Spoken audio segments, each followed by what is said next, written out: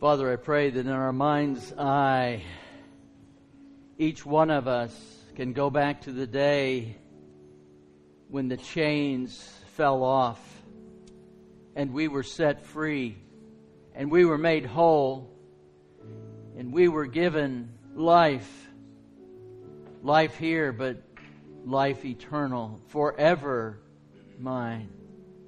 Lord, we are forever yours. We thank you and we praise you for your goodness and your mercy and your grace, that like these rains we've experienced the last few days, fall on us and allow us to live and move and have our being in ways that bring you honor and glory, and we thank you for that. Through Christ our Lord. Amen. Please be seated. In 2013, an F-16 pilot, call sign Gaza, so if you've seen Top Gun, you know Goose, Maverick, and so forth.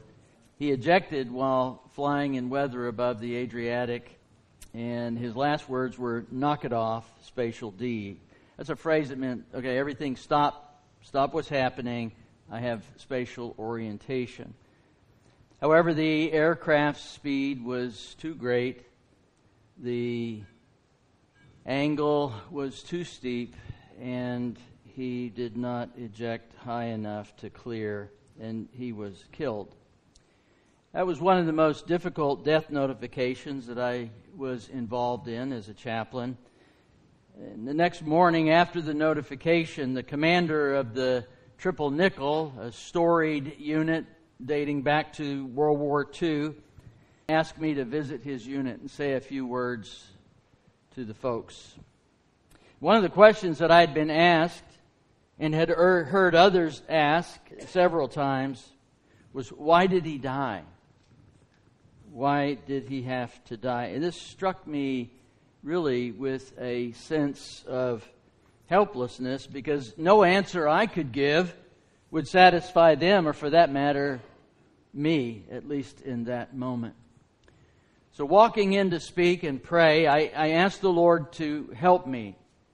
And this might be the only time that some of these men and women would be open to listening to a chaplain. The only time they might open their hearts a bit to some faith. And I wanted to offer a measure of comfort, and even though I had reserved little for myself, but the Lord was gracious. And He gave me at least some things, a direction to go. And I said, I don't know why he died, but let me tell you why he lived.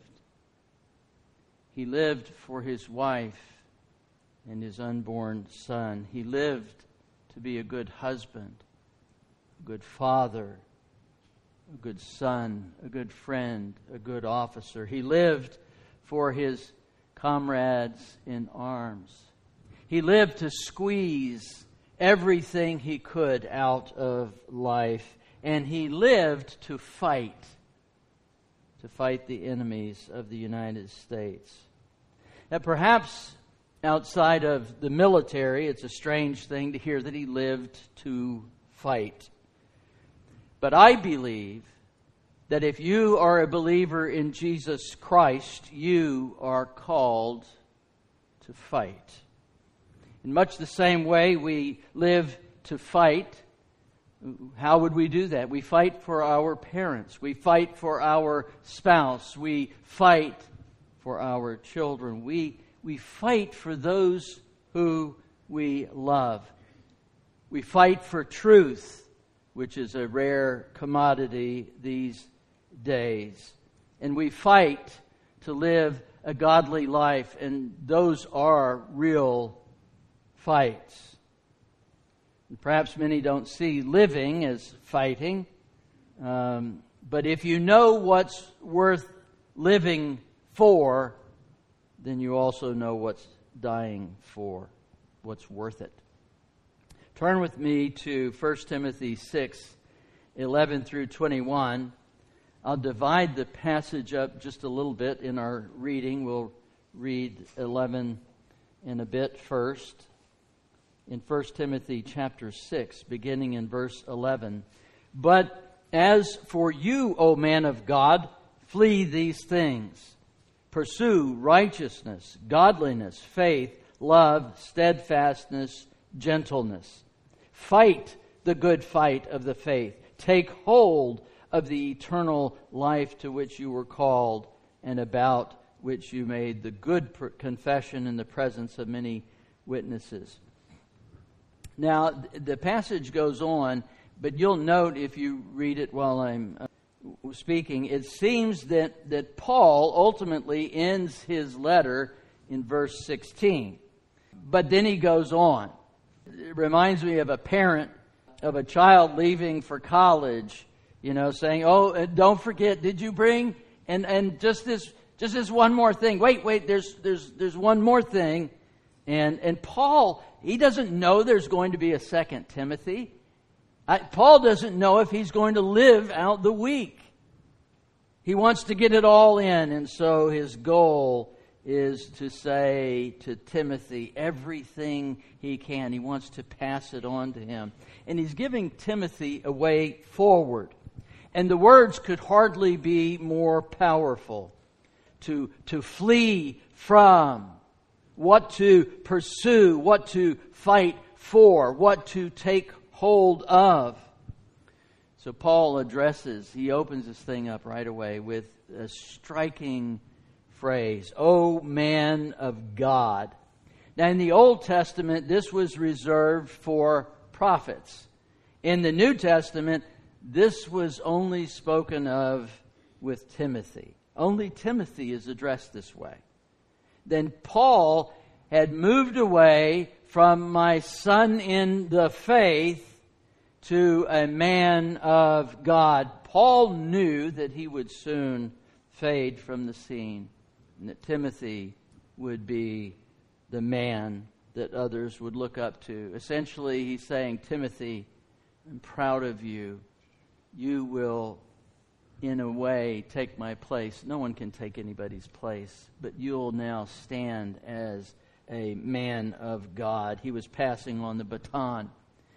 When I was in, perhaps some of you've done this, so you'll relate. When I was in junior high, I ran track, and one of the events was the mile relay. I think they call it the 4x400 today. I don't know. But anyway, so we would pass the baton from one runner to the next, and it's an exciting race because lots of things can happen, to include dropping the baton, which is certain you lose. And as the runner comes into a little stretch of track, they have to time it just right. You don't want to slow down too much. The other guy has to speed up. He's going, and you got to make that hand off with the baton. And if it's dropped, it just goes clanging to the ground. And you can pick it up, but you are certainly not going to win after that. And his goal was to hand that baton off to Timothy. Now there are 4 imperative verbs. I've already put emphasis on them, but these are the words that mark what Paul is telling Timothy to do. First, he says flee. Second, pursue. Third, fight. And finally, he says take hold. So flee. Scripture tells us that we are supposed to flee from certain things. We're to flee immorality. In fact, Peter tells us in chapter 2:11 of 1 Peter, flee youthful lusts which war against the soul. There are times in your Christian's life when you don't stand your ground. I know that may sound odd, but you make what we would call an advance to the rear. You make a strategic retreat. You get out. You just leave. Proverbs 22:3 says this, the prudent sees danger and hides himself, but the simple go on and they suffer for it. Now the interesting thing for me with these words that Paul uses. They're very deliberate and they're very meaningful. This first word is fugo. Now, if the first word that popped into your head was fugitive, you've got it. That's what the word means. It means to run. Perhaps you've seen the movie, or if you're of a certain age, perhaps you saw the TV series, The Fugitive, where you have Dr. Richard Kimball, even though innocent, he's on the run. And even as an innocent man, he can't sleep. He can't let his guard down. He's always hyper alert. He's looking. He can never fully rest. He's always watchful. He's always on the run. Paul wants us to be that way when it comes to sin and ungodliness. He wants us to have an eye for it. He wants us to watch out. He wants us to run away from it. And Paul, because he was aware of the principalities and the power, he knows that Satan is roaming about seeking whom he may devour. So we have that first word, fugitive, essentially where we get our word fugitive from. But then he has another word. He uses essentially flight and pursuit. And those are vivid words describing the Christian life and Christian discipleship. Paul uses those words here to make a point, those precise words, because the word pursuit is not only opposite of the word to flee, but it was also a word specifically chosen for what it was about. The pursuit was essentially, here's what you need to think. You need to think, for one generation, Boba Fett. For another generation, Dog the Bounty Hunter. He's talking about someone who's assigned to catch you. In other words, it's an intentional pursuit, it's a relentless pursuit, and it's active, and you don't stop. And so, what are you to pursue? According to the Scripture here, the first pursuit is righteousness. Now, some commentators take this to be righteous behavior. You're to pursue righteous behavior. And we are certainly to live righteous and godly lives. But I don't believe that's what Paul has in mind here. I think what Paul has in mind here is we're to pursue righteousness not as a behavior, but as an understanding of our state of being. That requires a little explanation, I know. That is, when you come to Jesus Christ as your Savior, something happens to you before God. And that is, God gives Christ's righteousness to you. You are seen no longer as guilty and bound to evil and filled with weakness, but you are made righteous. Now, if we take righteousness solely as a behavior, we may end up in the trap that the Pharisees ended up in, because they were always focused on behavior. And because they were focused on behavior, they focused on others' behavior. And consequently, that led to legalism. And what Paul is talking about here is not that. Paul is talking about an understanding that gives us a sense of security and stability in life. Let me say it this way. If your sense of your acceptance by God of you is based on your performance, you will never be accepted by God. Your acceptance by God is based on the work of Jesus Christ on the cross on your behalf when you were dead in sin. Not when you were weak in sin, not when you were struggling in sin. It's when you were dead. It's when you didn't have any power at all. That's when He saved you. That's when He made you righteous. So we do please God, but understand one is based in our sanctification, the other in salvation. Now that's what Paul is talking about here. The second word is godliness, a balanced wholesomeness, in spirit, soul, body, mind, everything in good health. Paul already talked about this, where he talked about how you work the body. And physical exercise is good, but if that's your exclusive focus, you miss the mark.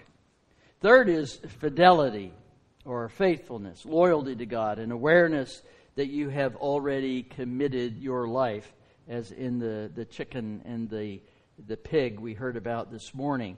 It's a total commitment. It's not a partial commitment. It's the whole thing. It's semper fi, always faithful. When you become a believer in Jesus Christ, you decided to follow God, to obey His Word, to walk in the paths that He has set. And that's the basic commitment that we have for our entire lives.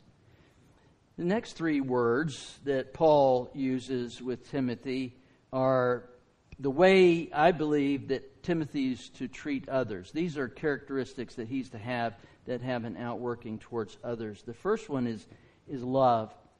How many times does Scripture tell us to love, and that love is in fact the mark of a true Christian? Paul says in Romans, "Owe no man anything." Don't owe anyone anything except this one thing, to love one another. Earlier in this letter, at the very beginning of this book, we began the book this way in verse 5 of chapter 1, and now we're ending it this way. The end of our endeavor is love out of a pure heart and faith unfeigned. You know, I don't think anything that jolts me more suddenly when I'm talking to someone and I ask myself the question, is this what love looks like? Am I acting in love? Are the words that I'm choosing words that are based in love? How about the tone of my voice? Is it loving? And sometimes when you do a self-reflection, you can catch yourself and you can say, I think I'm going down the wrong path. Let me change that. But that is the mark. The mark of the believer is love, that we love one another. That's in our relationships, with each other, in the church, at home, and wherever else we go. And that's a question that we need to ask. I mean, how loving is our home? How loving is our church? When it comes to certain things like the church, numbers don't matter that much in that regard. What matters in terms of growing is how are individuals growing in love and in obedience to Christ. That church is alive. The next word he uses is steadfastness, endurance, hanging in there. And that's one of the most contagious things, is not hanging in there. When somebody says, I've had it, I'm not going to try anymore, I'm going to give up, it's amazing how many people harmonize with that. You see this on sports teams. You see this all the time when somebody, it's like that's the straw that breaks the camel's back. And then what you end up with is everyone saying, you know what, that's right. This is not working and there's nothing to make it work. In a more difficult way, but it still works, is, you can say, let's keep going. Keep it up. God is with us. And unwillingness to quit is the mark of a man or a woman of God in the midst of a fallen world. Finally, gentleness. Chuck Swindoll says that this word refers to controlled, confident, firm strength that offers reassurance to the wounded, to the weak, to the hurting. Our English word, it comes from where we get words like genealogy or generation. And what it actually means, gentleness, the notion there means is that we should act towards others the way we act in our family. Now, I know not all families act gently. I get that. But at the same time, there should be a gentleness there, and that's what he's talking about. So Paul says, pursue these. And there are only 6 of them. We can ask ourselves daily, is this happening in my life, in your life. Now, there's no more practical, and we touch on this a little bit every Sunday morning at the breaking of bread, where when Paul tells us to do something, he says, examine yourselves. Examine yourselves. There's no more practical guideline in Scripture than that. And every day we need to give ourselves a mental checkup. How am I behaving? What's happening in my life? Where is it coming from? Then Paul adds these two more imperatives. Those are commands. Do this. He says, fight and take hold. This word fight, we've seen it before in this book. It has the notion of a disciplined, determined, intentional struggle. It's where we get our word agony from. It's something that we're in it, and we're in it for the long haul, and we're not going to stop. We fight for our families, our faith, our way of life. The fight for the faith is a continuous struggle every day in everyone's life, individually and in the life of the church globally. It requires an intentional effort.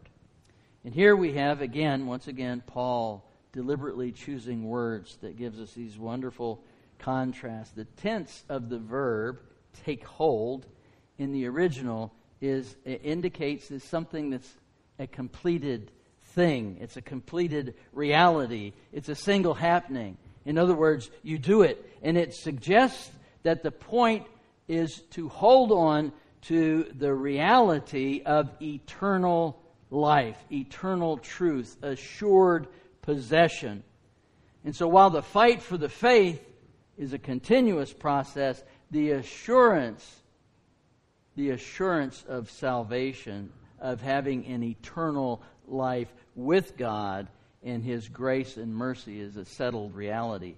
I'm reminded of one of David's mighty men. I love the stories of David's mighty men. And one, I like the way the NIV translate this in 2 Samuel 23:10. It says, "But Eleazar stood his ground and struck down the Philistines till his hand grew tired and froze to the sword." That's the notion that Paul is saying.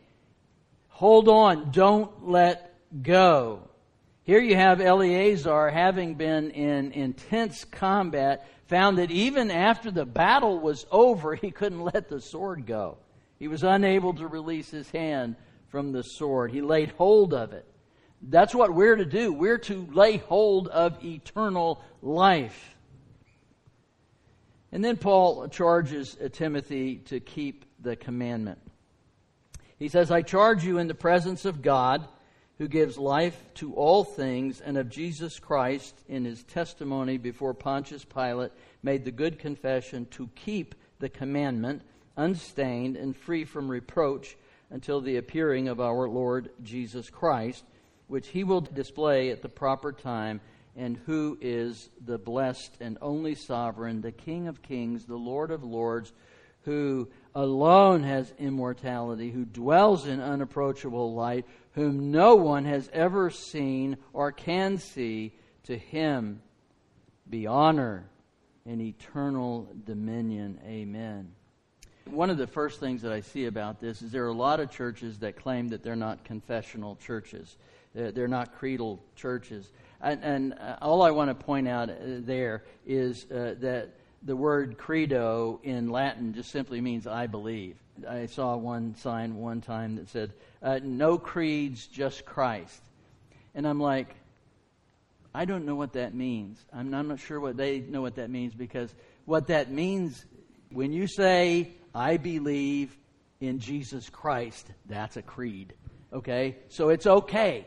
If some people do it different ways, that's fine. But that's all that means, is that when we make this confession, and as believers in Jesus Christ, particularly at your baptism, you would have made a public profession of faith. That is, in fact, a confession. And so Timothy is to keep that. Now, the odds are what he's talking about is not the commandment itself.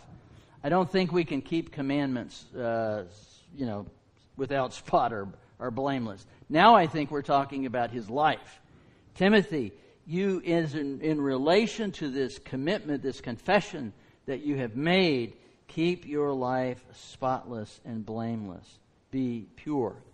And then the section ends with this magnificent doxology and benediction. It's actually unlike any other in the Apostle Paul's writing. It's splendid attribution of praise to Jesus. And I love the word that many versions will say. It's potentate. That's just what a great word. The potentate, King of kings, Lord of lords, clothed in immortality, unapproachable light, and invisibility. And there are many, including Satan, who want to claim the title of potentate, but the truth is that Jesus is the only one. He's the only one who has the power over death, the only one who has immortality, the only one who dwells in unapproachable light. That the King of rulers and of earth, they may think they are something, but they are nothing in comparison to him. So we fight. We agonize. We say, I'm willing to take a stand with the one who dwells in inapproachable light. And we need to put up a fight. And we need to agonize over righteousness and godliness, over faith and love and patience and gentleness. We need to put up a fight for those things. For some, that needs to be primarily through a marriage. For others, that needs to be primarily through purity. For others, perhaps their work. For others, perhaps in the church. For others, perhaps in their time spent with Jesus.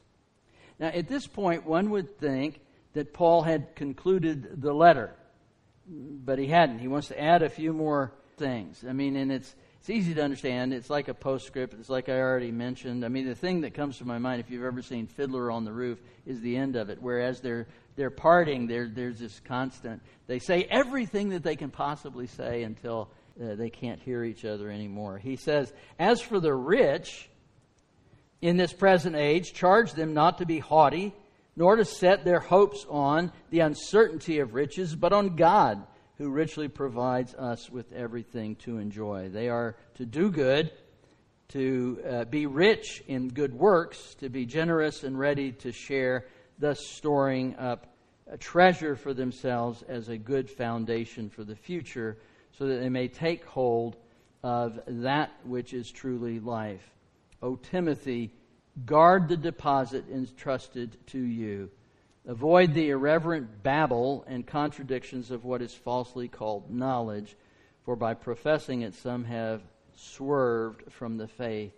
Grace be with you. To the rich, this first postscript, I think Paul realized that maybe he hadn't said something about wealth, because he's talked about wealth already, but to the people who were already rich when they came in rich. And so he says, okay, don't be haughty, trust in God, be rich in good works and in giving and in sharing. I don't know, but it was perhaps from this, someone contemplating this text, that someone came up with the, you can't take it with you, but you can send it on ahead. Why not? And then with his second postscript, he concludes the letter, and his admonition is to guard.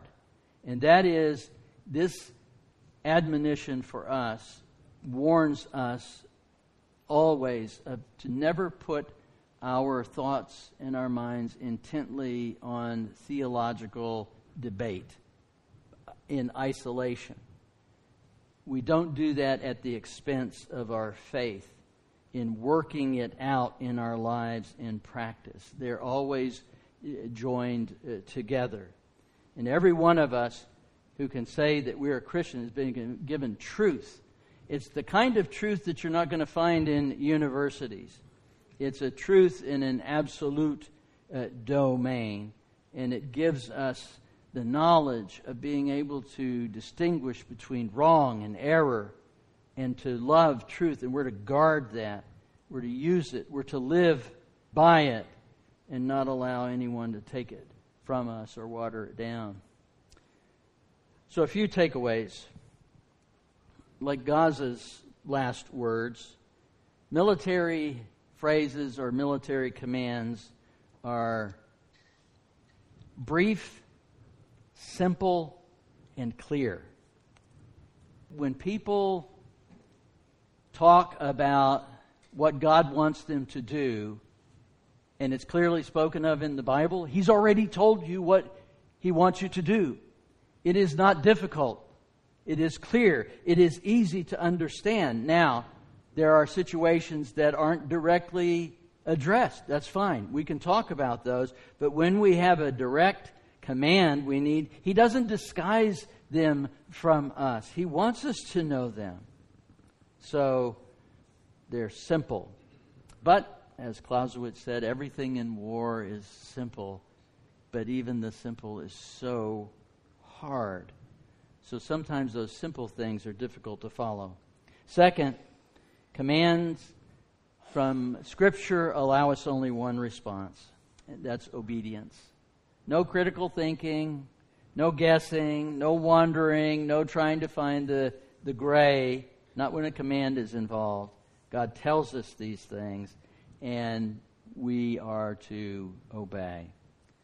Third, there's a cost when commands aren't obeyed. We're not commanded to do stuff because God likes telling us what to do. He tells us to do things to preserve our spirit and our soul and our joy and our happiness. We're told to do these things for our benefit. And when we don't, we may find difficulties ahead. When you look at living for Christ and His kingdom, you have to understand what this fighting is for. I mean, Jesus fought. He fought in the Garden of Gethsemane. Jesus fought. He fought for you. He fought for me. He died for you. He died for me. And what is our response to be to His warfare on our behalf? Many of you have heard of Cyrus the Great. He was the king of Persia. There's a story that comes out of that time period where there was a rebel chief. His name was Caligula. And this chief had a sizable army, but Cyrus was Cyrus and defeated him. And he brought Caligula, his children, and his wife into the hall to be executed. And before he was executed, Cyrus asked him, "If I were to spare your life, what would you do?" And he said, "O king, I would serve you the rest of my days." And then Cyrus said, "What would you do if I spared your children?" And he said, "I would gather all my forces and raise your flag." And he said, "What would you do if I spared your wife?" And he said, "I would die for you." In this, Cyrus spared him. I don't know about you. I can only imagine. Some of you may know directly. But if your life has ever been saved, the bond you have with that person is something that is difficult to describe. I don't think we put it on the right place in our hearts all the time. He gave His life for you. There is only one response to that, and that is Lord, I will serve you. I will take all the things that I've collected and made that were used to my benefit and give them to you. I would die for you. Why? Because you died, in this case, Christ died for me. And so that's worth living for. And in knowing what's worth living for, you also know what's worth dying for. And the question is, what are you living for? Is that worth your life? Is that worth Christ's death on the cross for you? If it's not, think about it and search for those things: righteousness and godliness, perseverance. Search for love and kindness. Search for the things that will bring you not just life, but abundant life now. Father, we thank you and we praise you for your goodness and your mercy. When we were full up rebels, actually even we can't even describe where we were at, you still gave us life, those of us who trust in Jesus Christ. And we thank you for that. Through this one who is inapproachable, the one who is filled with light, inaccessible, no one has ever seen, this one. In this one's name we pray. Amen.